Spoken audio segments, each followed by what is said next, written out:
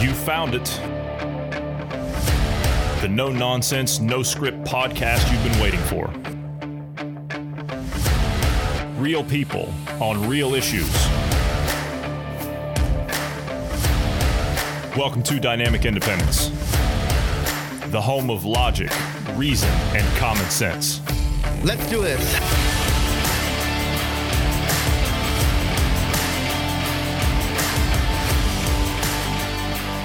Thanks, everybody, for tuning in today. I'm Johnny Anderson, and I'm joined today by Bruce Adams. Good afternoon, Bruce, and how are you today? Good afternoon. Yeah, doing well. Wonderful weather, you know. Just watching the bit of the DNC and the nation kind of crumbling around us, you know. Isn't that like a honestly, I saw it. Okay, I saw it. You and I were going over some of the footage, and we were going over some of the footage from the daytime broadcast of the DNC.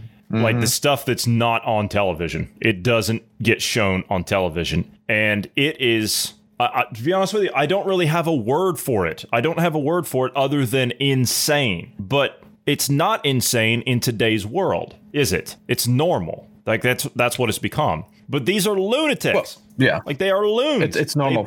It's normal for 2020. Okay. And I said it to you before this. If this would have been shown in 2010, no one would have believed it. No one. No one would have believed it. No. You could go back 10 years and say I'm a time traveler from the future, and this is all that's happening. Like you could literally lay out what just happened in the last 8 months. From the beginning of this year till now, all the craziness has happened from the fires and pandemic and, you know, all the crazy stuff that's happened. And you could tell them this is all going to happen in 2020. They would laugh at you. Insane. Okay, so this is breaking. This just popped up in front of me. TikTok will challenge Trump's order banning U.S. transactions. They've just confirmed it.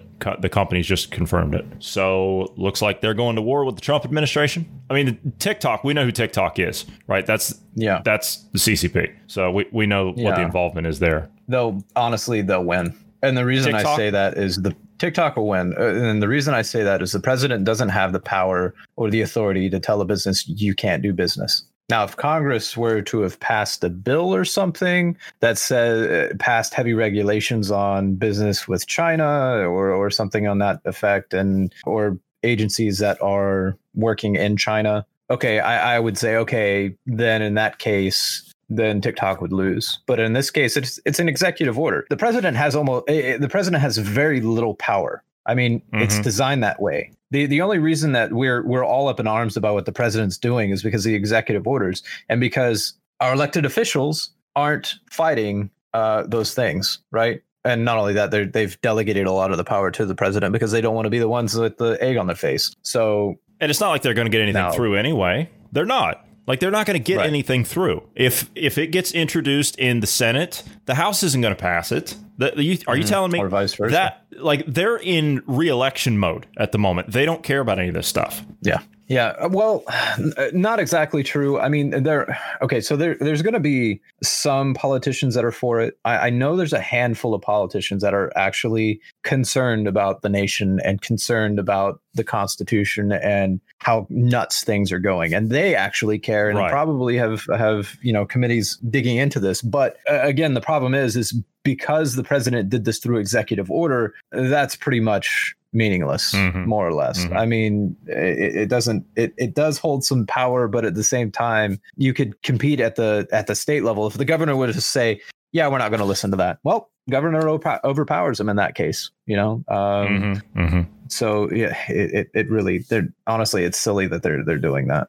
Since the president doesn't really have that much power, that's why it's important who you elect on the local level and the state level. That's why it's really important. Those positions are more important than the president. The president is important, don't get me wrong, but your state and local level is more important. You are 100% correct, sir. And that is because we have an inverted system when it comes to the West. We're not run like your normal democracy, right? Because what do we always say? The U.S. is not a democracy. Someone should educate these people at the DNC on the fact that we are not a democracy. Someone should educate them. We've never been a democracy and we never will be one.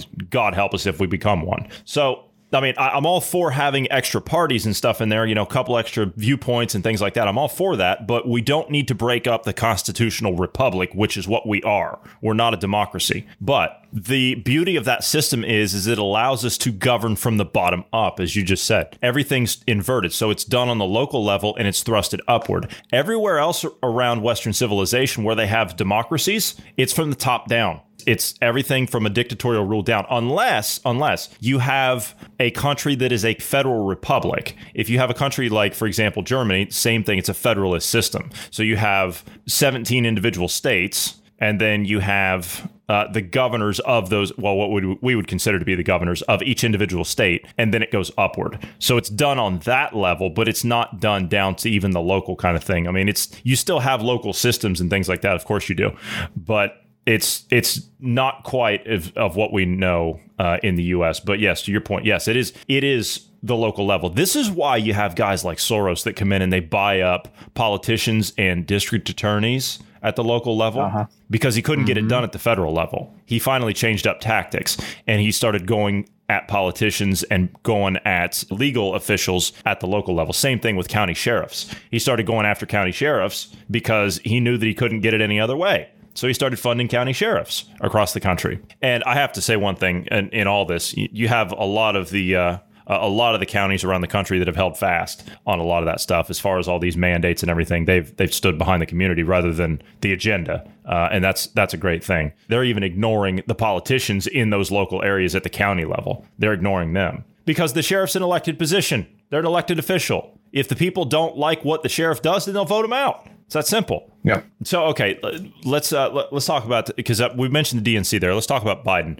All these people, supposedly the numbers for Biden's speech were off the charts. 24.6 million or something like that. I don't believe that. That's me. That's my own personal opinion. I don't believe that. And the reason I don't believe that is because of what I saw. If you looked at the screens, and this has come out, this is across social media, this is across even some mainstream news networks have picked this up, and some alternative ones as well. If you look at the screenshots and the videos in live time of the ones that put the screens up after Biden's speech, after his acceptance speech, giving the Zoom screen with all the different people on it, they duplicated the people on the screen. Like, they can't even fill up a Zoom call.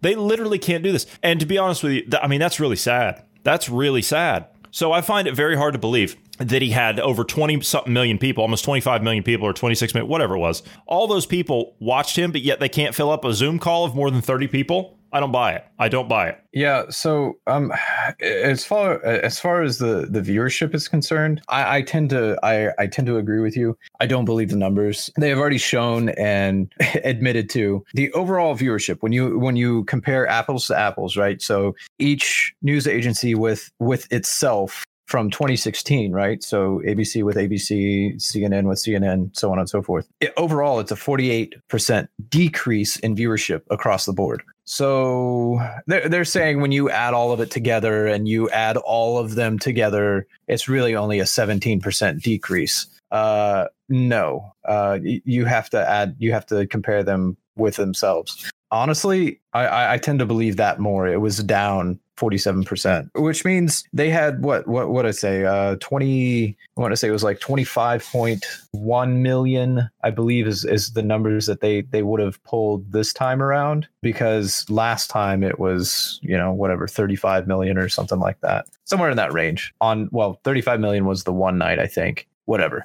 All that to say, I don't remember the exact numbers. I don't have them in front of me, and I hate doing that. But I don't believe it. I don't believe it either. There's people don't care, and honestly, the people that are watching, I shouldn't say they don't care.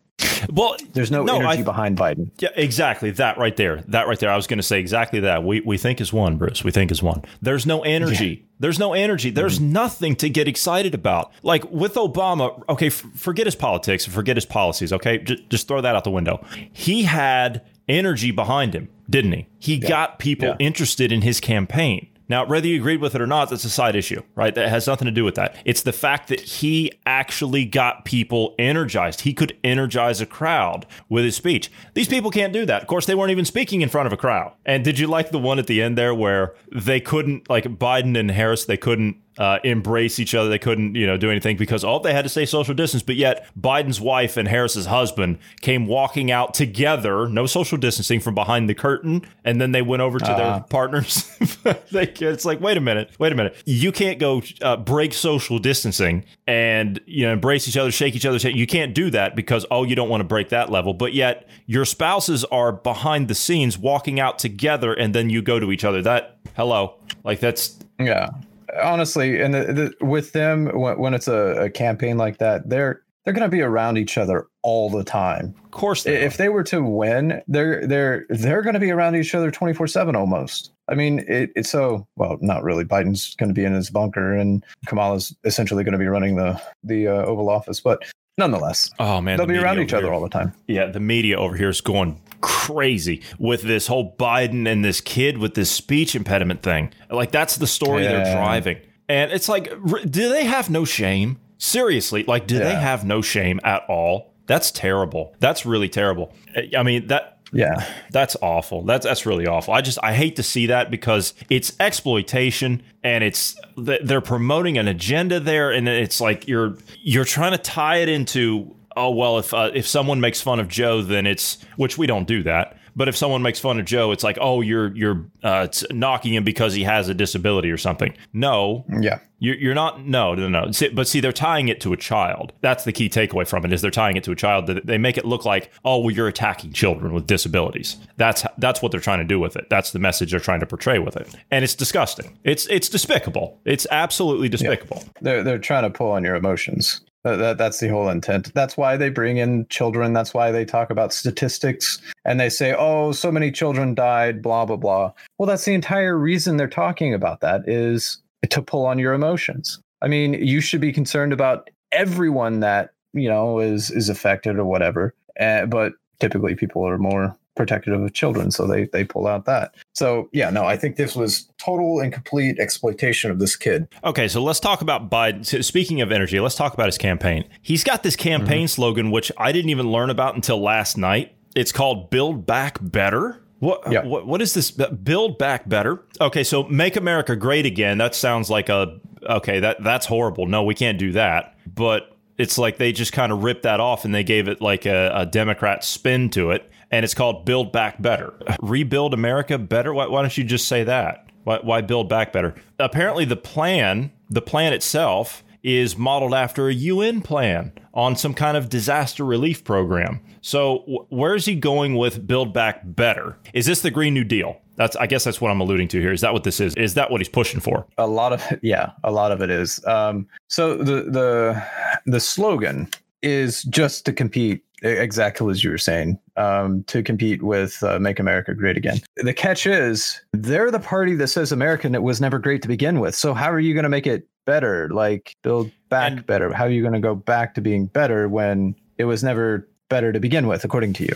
Right. And they are the ones that have been advocating and the ones that have been carrying out the orderly shutdown of the economy itself that have caused the massive unemployment. So what, you're going to destroy the economy and now you want to build it back better? So your policies are bankrupting everyone. You're pushing people into suicides, which is what we talked about yesterday. We talked about we talked about the sentiment of the average person out there, the anger that's building at the local level. And now you're going to come along and you're going to offer a solution like this, Build Back Better, when it's your policies, your destructive policies that led to the downfall of what we're seeing right now. But yet they're trying to pin that on Trump. And again, I'm not cheerleading for Trump here. I'm not, right? I'm not. Go ahead. You want to know what Build Back Better is? Yeah. Go ahead. What is it? Aligning with net zero emissions, strengthening climate resilience.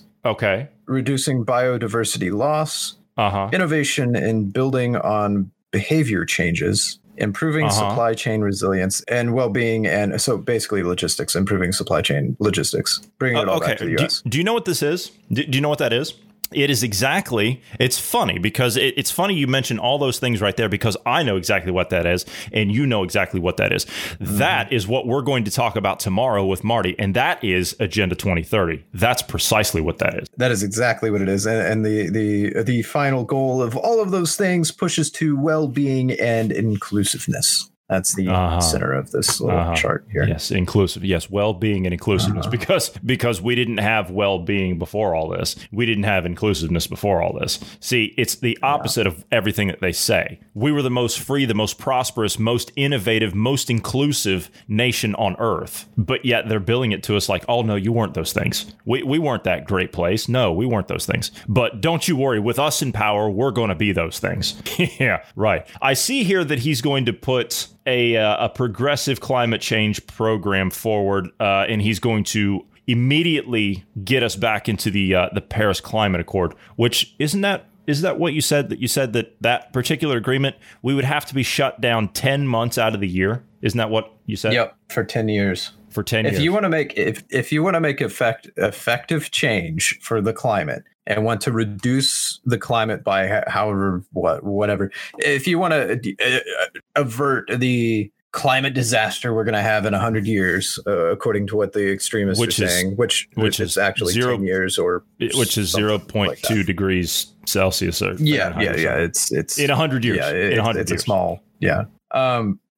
Very small amount. But to curb that, you have to shut down 10 months out of the year and we're talking harder lockdowns than what we've seen during the coronavirus. It's like nobody works at all. Nobody goes anywhere. The only reason you go anywhere is to get food, and that's it. Or the essentials. And you have to do that for 10 years. And that's how you would curb it. And then what? You go back to normal? Well, no. I mean, if you go back to normal, then everything's going to be, you're going to run into the same situation again. So essentially, you would have to live the rest of your life and 10 months out of the year locked down and only 2 months out. That's pretty much what it boils down to.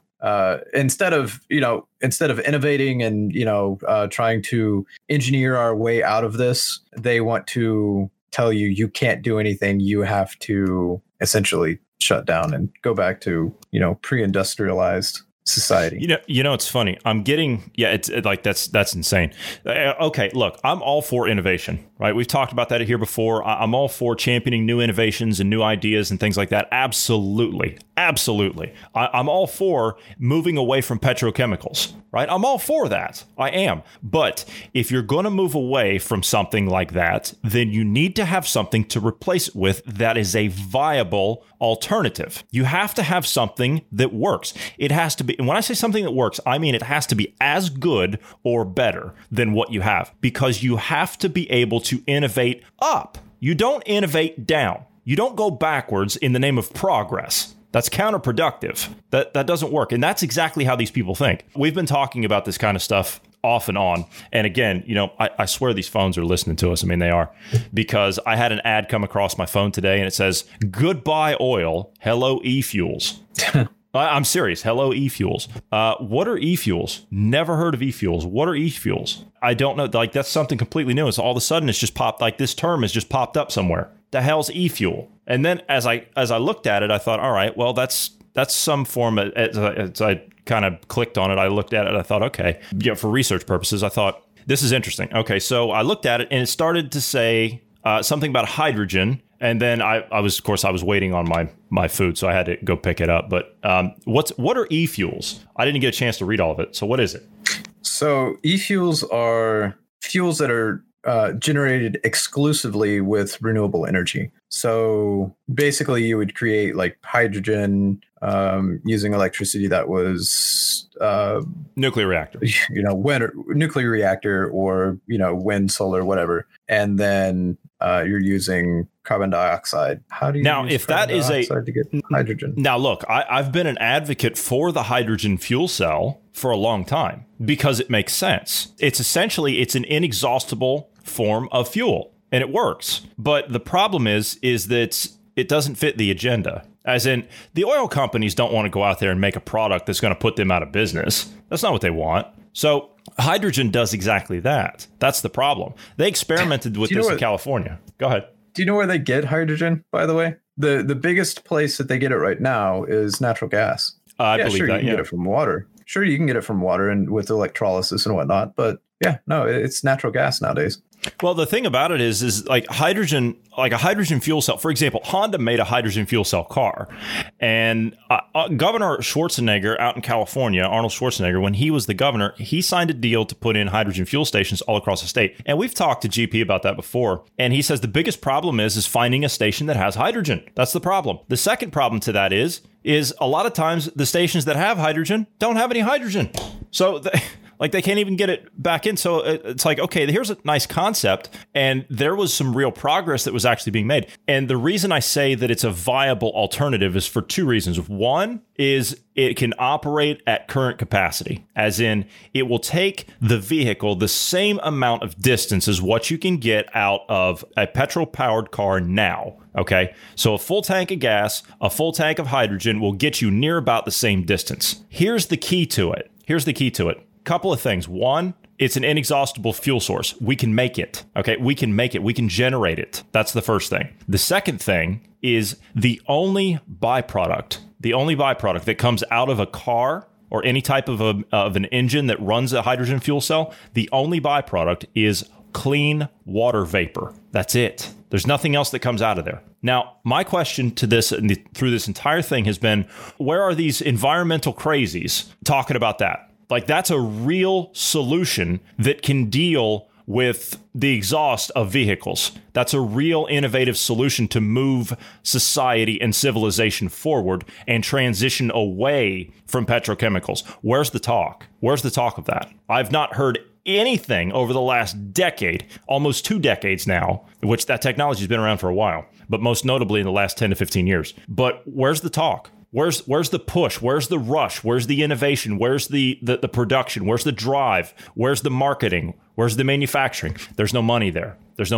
Everything's being pushed into this electric garbage that doesn't work, with the exception of Tesla. I think they've done a pretty good job. But nonetheless, you still have a battery there. Hydrogen, you don't have that. You don't have that. So I'm just looking at alternatives. I'm looking for innovation, and you innovate and you transition into a more clean energy source, one that's just as efficient as what you have. Why do I say that is the alternative for tomorrow? And I'll tell you why it's the alternative for tomorrow, because it fits the lifestyle we have of today. So it fits what we have. It fits the way that people travel. It fits their behaviors. It fits their lifestyle, their way of living. So without altering anything too drastically, you can still have that. As in, you drive a Tesla or you drive an electric car of any kind. And there's others than, other than a Tesla that's out there. Well, your car runs out of electricity. It runs out of power. You have to stop and charge the thing for how long, right? With hydrogen, it takes just as much time to fill it up as it does with petrol or gasoline, and you move on. I'm just wondering where's the real innovation? That's all I want. Right. That's all I want. Where's the true transition into new forms of energy? As far as electric cars are concerned, I know with Tesla, for example, aren't they like 480 miles or something like that? They can go on one charge. I mean, it's pushing 500 miles. I thought it was like I thought it was like 375, but in certain circumstances, you can get them to remotely unlock some software and it'll get you to almost 500. That's my understanding of it. Let's see. 310, 435. 402. All right. So 402 is the highest. Okay. That's the highest one you can do, from what I'm seeing, which is a 100 kilowatt battery. And the e-truck, the e-semi, that's the one that they're working on now, or whatever it's called. That thing will do, what did he say? 1,200 miles? It does a big chunk of mileage. Yeah. Yeah. Well, basically the point I was getting at is the 402 miles, the median, according to the Department of Energy data for 2016 model vehicles, the median is 412 miles. Really? On a single gas tank. Okay. So, I mean, the Tesla Model S, with the highest, the largest battery, is 402 miles. It's about the same. Now, exactly what you were saying, the difference is charge time, right? So you would charge it. It takes like 30 minutes to charge it to 80% or so. Whereas if you just have a conventional gas powered or diesel powered, you get it in a couple minutes. You're good to go. So it requires a little bit more planning. You would have to stop and like eat a meal or something. But, if we continue the technology, though, if we continue expanding this is the catch with electric cars. If we continue down the road of going towards advancing batteries and those kind of motors and whatnot and making them more efficient, the batteries will have bigger uses than just the cars. Right. We're talking about portable devices. We're talking about other things when it comes to like space travel and those sort of satellites and so forth. And we could potentially, if we can make a really efficient battery and make really efficient solar panels, theoretically, you could actually power houses reliably with solar power. I mean, that's a viable solution for at least newer houses having, being well insulated and so on and so forth. So they lose less heat or cool, and it requires less solar energy to power things. So I don't know. I mean, there are other methods to generate power, and if we don't continue researching other means, obviously we're going to get stuck and go stagnant. And this goes to the agenda that we're now seeing from the World Health Organization, because you see, Bruce, those people at the those experts at the World Health Organization, did you know that they're also experts on the climate as well? And championing new forms of energy and things of that nature. Did you know that? No surprise. Yeah. No. Okay. Yeah. It's amazing that these are supposed to be doctors, and yet they know all about climate change. It's fascinating. Now they've come out, and you say, okay, well, why is it? Why are you transitioning to? How do you get the pandemic out of climate change?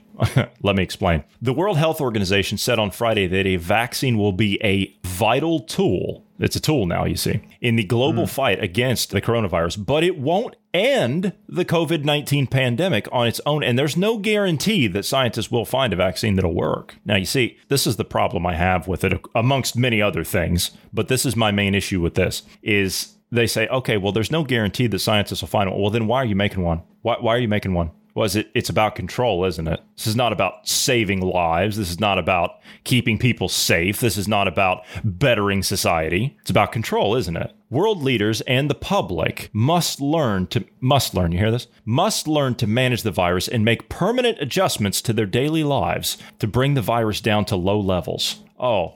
Well, excuse me. I've been so bad living a measly existence. It's just horrible way for me to think and to be so selfish about it all. I mean, it's just the way that I've been living a lifestyle that's, it's just, I should have known better this whole time. And he said from the Geneva headquarters, it is a nice, lavish place in Switzerland. He said, at the same time, we cannot go back to the way things were. What have I said from the start of this thing? They don't want any of this to end. If you were going to take over the world and you wanted to do it under the guise of keeping people safe, and it was for their own good, but you wanted to do it also with some form of a pandemic, what would you use? What virus would you use? You don't release a real deadly virus because blowback, right? That's also in the Biological Weapons Convention written by Dr. Francis Boyle, right? Most countries signed on to that. So everybody knows how those processes work. You have a country that develops the virus itself. They then reverse engineer it so they can develop a vaccine. And then they start stockpiling it. Once they stockpile it, then they turn it over to their governments for a delivery system. Every country goes through the same process when they manufacture biological weapons. So you don't release a real one. You don't release a big one that's going to kill a whole bunch of people. You don't do that. Because of why? Blowback. So it can come back on them. If you want to maintain control and you want to maintain some form of legitimacy, which these people don't have, by the way. So if you want to have that, then what do? You pick the most common thing out there. You pick a coronavirus. It's a whole family of these things. There must be I'll bet you there's 500,000 of them on this desk in front of me here. You test this desk that I'm sitting at, I guarantee you it'll test positive. I can almost guarantee you. You go after control over the most common thing out there that nearly everyone has. This is exactly why you saw the agenda from the United Nations switch. They switched it from climate to public health. Why? It's about you. It's about me, right? They have to make it personal. See, they reverse everything back on itself so you don't understand what you're seeing. You think, oh, well, it's my responsibility. It's my part to do this because that's what they're telling you. With climate change, it was what? It was carbon, right? All life is made up of carbon. Everyone is a carbon-based life form. So it was all about, what was it? Your carbon footprint? Isn't that what we'd always hear about? Your carbon footprint. You're bad. You creating all these things and using all these services and driving cars and flying and breathing, that's your carbon footprint. Eating meat, right? That's your carbon footprint. You're bad. Wasn't catching on fast enough. They had to switch it up. They had to change tactic. Enter COVID-19. Pick a coronavirus. Pick something everyone has. You have to make everybody a part of something. That's what it's all about with them. It's not enough to do it with just a small fringe group of lunatics. That's not enough. See, they still have that small fringe group of lunatics out there now. And I'm talking about those idiots that wear the mask in the car by themselves, right? That kind. People that wear a mask in their house by themselves. Idiots. Absolute idiots. Sheep to the end. There's no saving that. But it's about picking something that everyone's got. Why? Because then they can make everybody involved in it. So he continues on here. He says, in particular, the COVID-19 pandemic has given new impetus to the need to accelerate efforts to respond to climate change. Oh, well, I thought it was about saving lives. I thought it was about saving your family, saving your neighbor. Isn't that what the masks are for? He says the COVID-19 pandemic has given us a glimpse of our world as it could be, cleaner skies and rivers. I've never met a single person. Yeah, you're laughing. I'm too. I'm laughing inside. I'm trying not to do it out loud. I don't know of a single person. I don't care what side of the political spectrum you're on. I'm not talking about politics. I'm talking about environmentalism. Okay, I'm talking about people that actually believe in conserving the environment, the real conservation movement, not this whacked out stuff that they promote in organizations like the UN, which we're going to talk about tomorrow. But real environmentalism, real conservationism. I've never met a single person that says that they want dirty air. I've never met a single person that says, yeah, we ought to pollute those streams so we can't even see the bottom. I've never heard anyone say that. Have you? No. Of course not. Nobody wants that. Nobody wants that. But see, they know that. They know that. They know that people will agree on those issues. That's why they use them. But you have to understand that there's a larger agenda behind it. Exactly what you were saying. It'll all tie into the Build Back Better as well. That's one of the things that Biden's pushing. It's also about COVID when it comes to Biden. The one I read you was actually the UN, but Biden's is based on the same thing. I honestly, what else would you use? I mean, the common cold, the flu. Those are the only two that you would really use. And the common cold is technically the flu. I mean, it affects people differently, right? So, yeah, you would definitely use the common cold or the flu to enact fear across the populace so that they're all afraid of something, the boogeyman. And in this case, a disease that we can't control. Current flu vaccines, by the way, we've had vaccines for what, like 70 years now, 80 years now? I don't know. We've had them a long time. And how many flu vaccines do we have that actually work? Well, that's right. None. Flu vaccines only work about 39% of the time. I don't know why they're thinking this one's going to be anywhere near successful. And we talked about, I'm sorry to interrupt you. But to your point there, we have the company Novavax, who is one of the lead companies that's going to be responsible for development of the delivery for the UK and the United States, at least a third of the United States. And they've been around for decades. They've been around since 1987. They haven't produced a single successful product, not one time. And they're going to be responsible for developing something for this? Yeah. And they're also providing for South Korea and Japan as well. Wow. And they were given, millions of dollars for those two countries, by the way, to have that. And then not to mention the millions from, the Bill and Melinda Gates and so on and so forth. But yeah, this is a great way to enact control. And then, of course, they'll bring in the other systems, Well, you can't go to work until you've been vaccinated. Well, you can't go to the movies. You can't go out to eat. You can't, go to the football game or the basketball game or the baseball game until you've been vaccinated. And to make sure that we know you've been vaccinated, we're going to put this little identifier in you. It's going to have all your, your identification, everything, just in case, it's for your safety and convenience. You'll just be able to swipe your hand across here and it'll read the chip that's in there and we'll know you've been vaccinated and all that kind of stuff. And if there's ever an emergency, it'll also have the information on there for things like, like what you're allergic to, if you need any kind of special medications, kind of a basic medical history for emergency workers to come in, and we might look at doing things that make it more convenient as well. We could use this as an identifier so you can claim who you really are, tie it to like your credit card or something. I was going to say, to be just for convenience purposes, I mean, shouldn't we just put all your financial records and everything on there too? Yeah, I mean, at least right up front, we could do something that's just an identifier for you, and it's just you're identifying who you are, like a signature, So when you swipe your card or whatever, and you usually have to sign the receipt or whatever, well, you don't have to sign the receipt anymore. That'll save paper. It'll help the environment. Instead, what you're going to do is you'll swipe your card and then scan your hand or wherever the chip's implanted, and there you go. You don't have to sign anything anymore. You can be relatively touchless on everything, and it'll help delay the spread or reduce the spread of the virus, and it'll make things more convenient for you. Here's my question. Here's my question. Just coming back here real quick to the WHO. As I continue to read this, I continue to get more angry. And as I'm looking at this, I'm reminded of one thing. The United States, we pulled out of that organization and we defunded our contribution to that organization, correct? We did do that.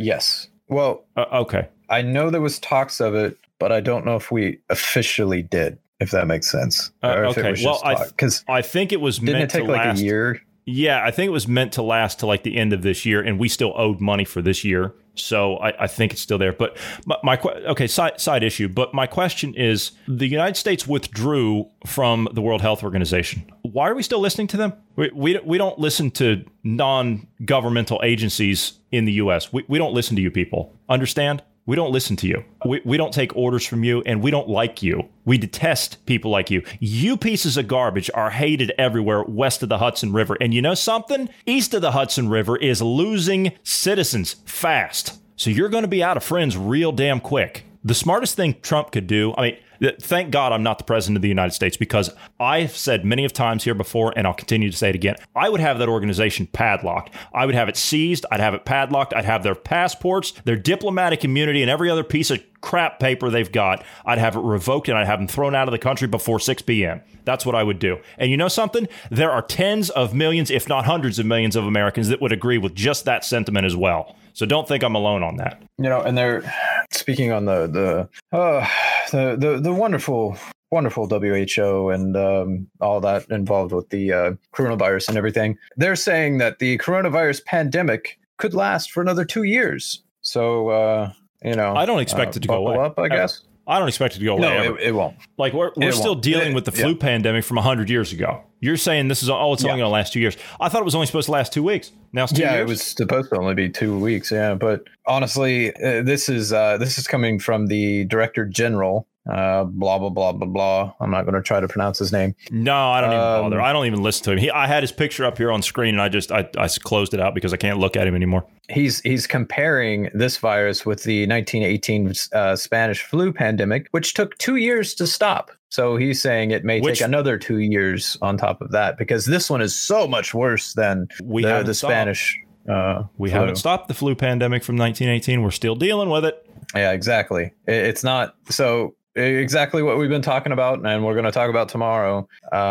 This is the agenda. This is the narrative they want to push. This is the boogeyman that they need everyone to be afraid of, so that they can take away your freedoms and your liberties. And again, when you give up your freedoms, your liberties for security, you will get neither, and you deserve neither. So I guess if you're going to give up your liberties because this is a scary virus, well, you don't deserve those liberties. Maybe you should be enslaved. Is that too callous? Actually, all I'm hearing. Well, no, I was just pondering. All I'm hearing out of you is racism and hate speech and all all the above. That's all I'm hearing out of you. Is you just want people to die, and you don't want anyone to just live, Bruce. You want people to be infected, and that's all you want. Right, that's all I'm getting from you. Anyway, I'm just where we're at now. Yeah, it is. I know you are. You're all right. Yeah. Let's go over. Okay, let's get off this climate change and this COVID crap. Right, I'm sick of it. I can't. Do you know something? Do you remember before all this COVID stuff? Okay, last point on this.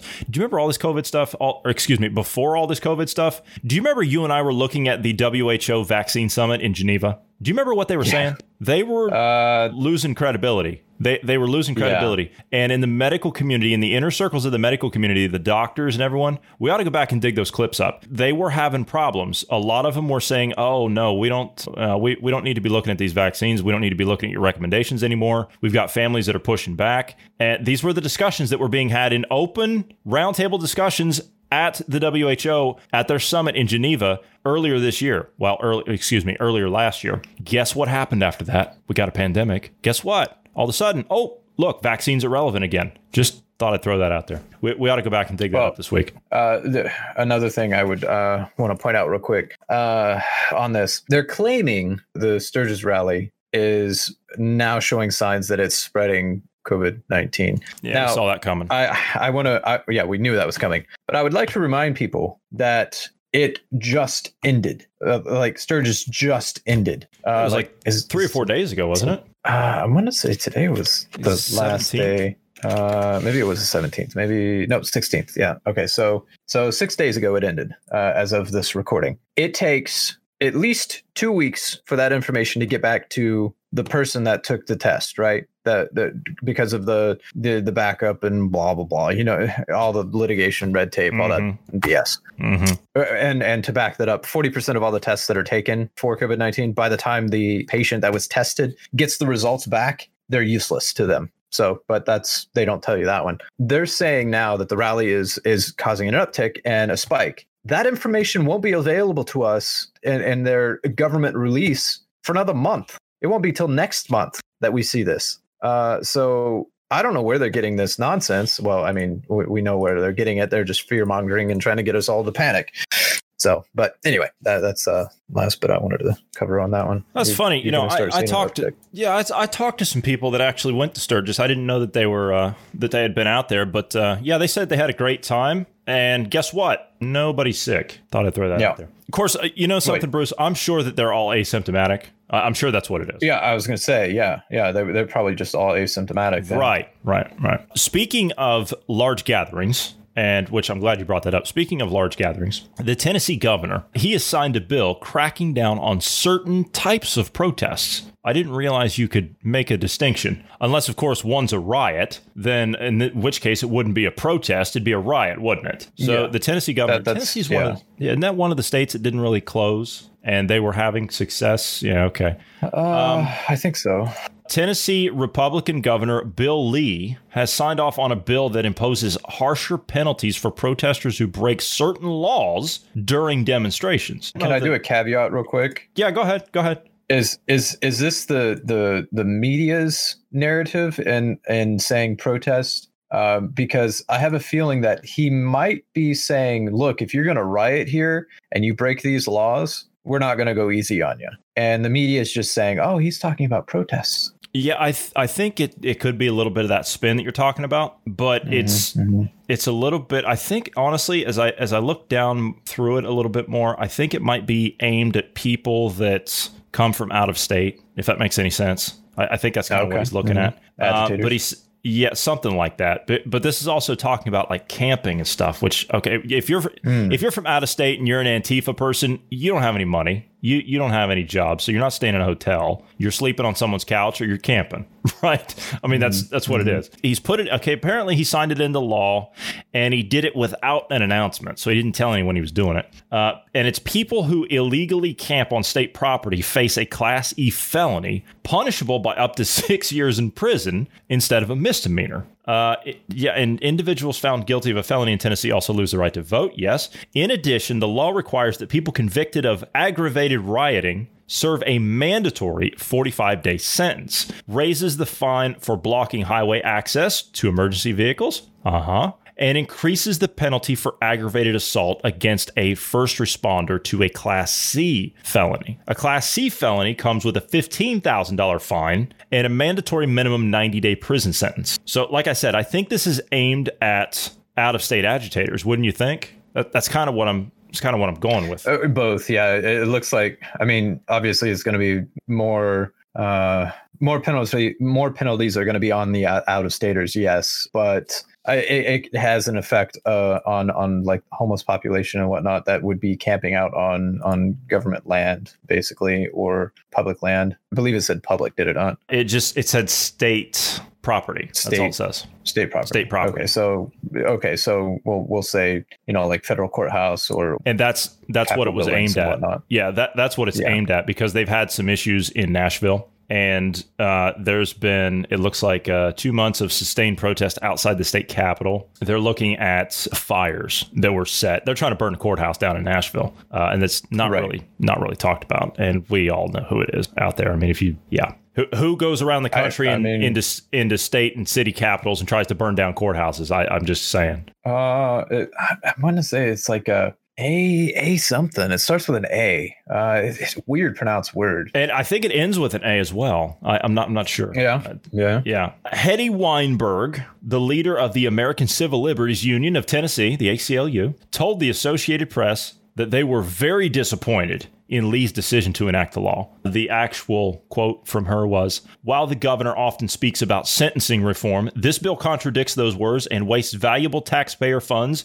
to severely criminalize dissent." Have I mentioned before between dissent and riot? Just saying. Yes, absolutely. And have I mentioned before that the ACLU is probably the most dangerous organization in the U.S.? Why? They don't fight for civil liberties. They don't fight to ensure constitutional rights, like their name suggests. They fight to dismantle the very system that's actually punishing people for breaking the law. They want anarchy. They want disorder. They want chaos, because they capitalize from that, and others like them do. The lying lawyers in these state and federal levels, they capitalize from that. What good are civil rights if you don't have a civil society? If you don't have a civil society, no one has any civil rights. How hard is that to understand? These bums at the ACLU would do good to understand that aspect of it.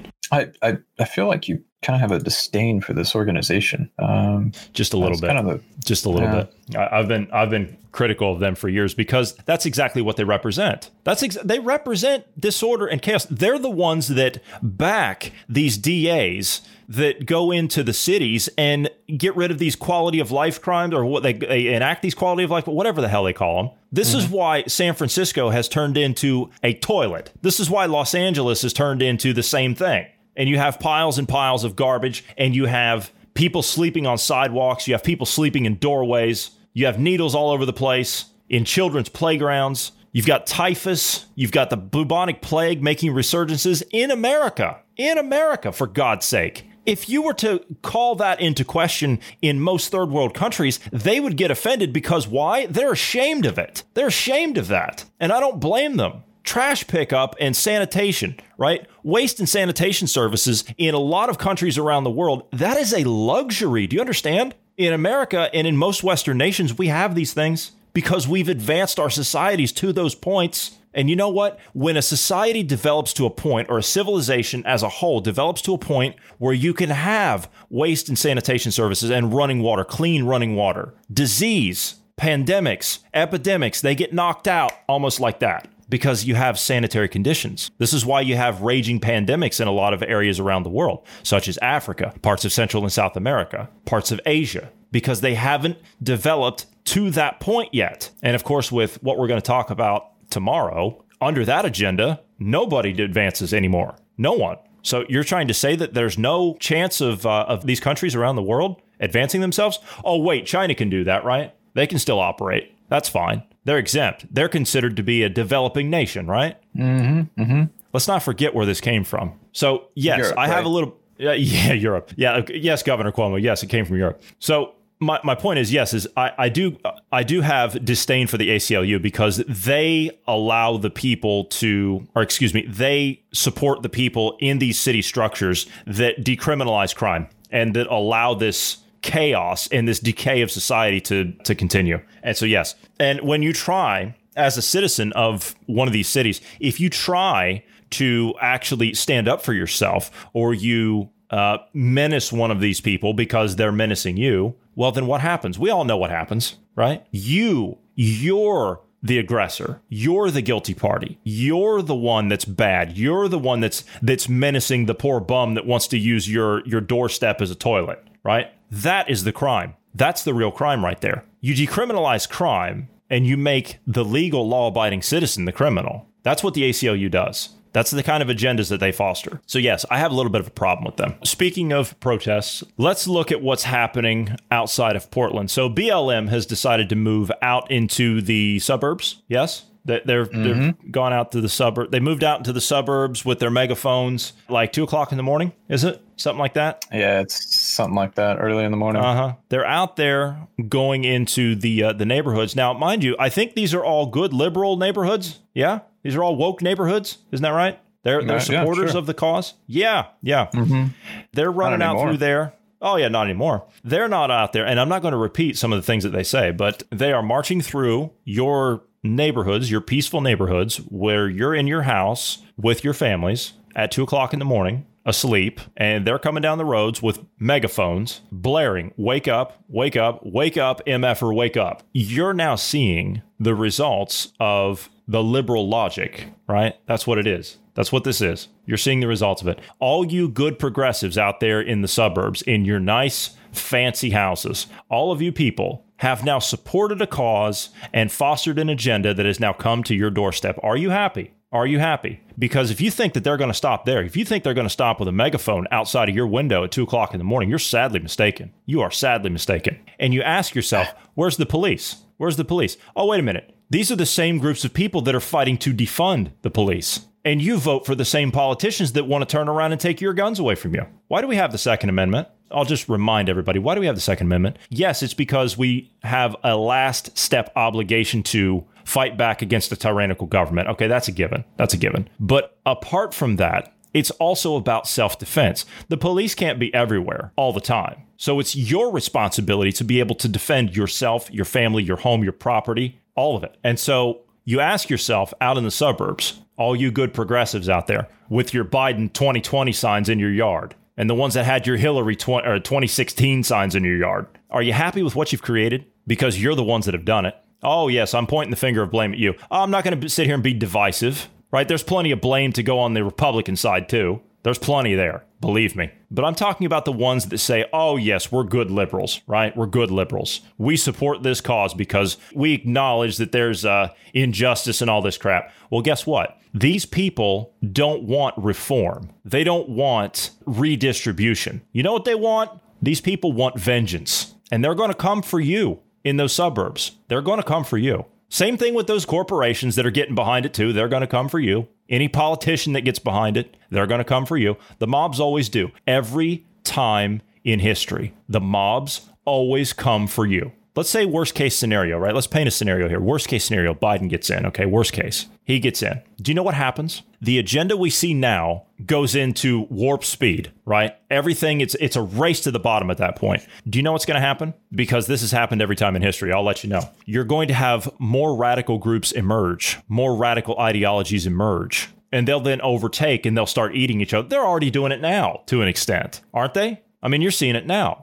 You want an example? Go ahead. I think this was in Portland. I don't remember the exact where it was, but there was an altercation between some BLM people, and I'm wanting to say it was a transitioning person. I don't know what you're supposed to call them, but it was anyway, transgender. And basically they started beating this person. The guy goes over and is like, whoa, okay. They're down on the ground. You've beaten the crap out of them. Let's just, chillax, calm down. It's all good. And was trying to de-escalate the situation. And they turned on him and started to attack him. And he jumped in his vehicle, drove off. They chased him down. He crashed. They beat the tar out of him. And then as he's on the ground, you can tell white flag was up. He's done. He's not doing anything. He's looking for his phone to try to call his girlfriend. And one of them comes up and kicks him in the head and knocks him out. And he wakes up 3 days later in ICU. God. He's a BLM supporter. Not only is he a BLM supporter, and his girlfriend, by the way, his girlfriend was also beaten. But the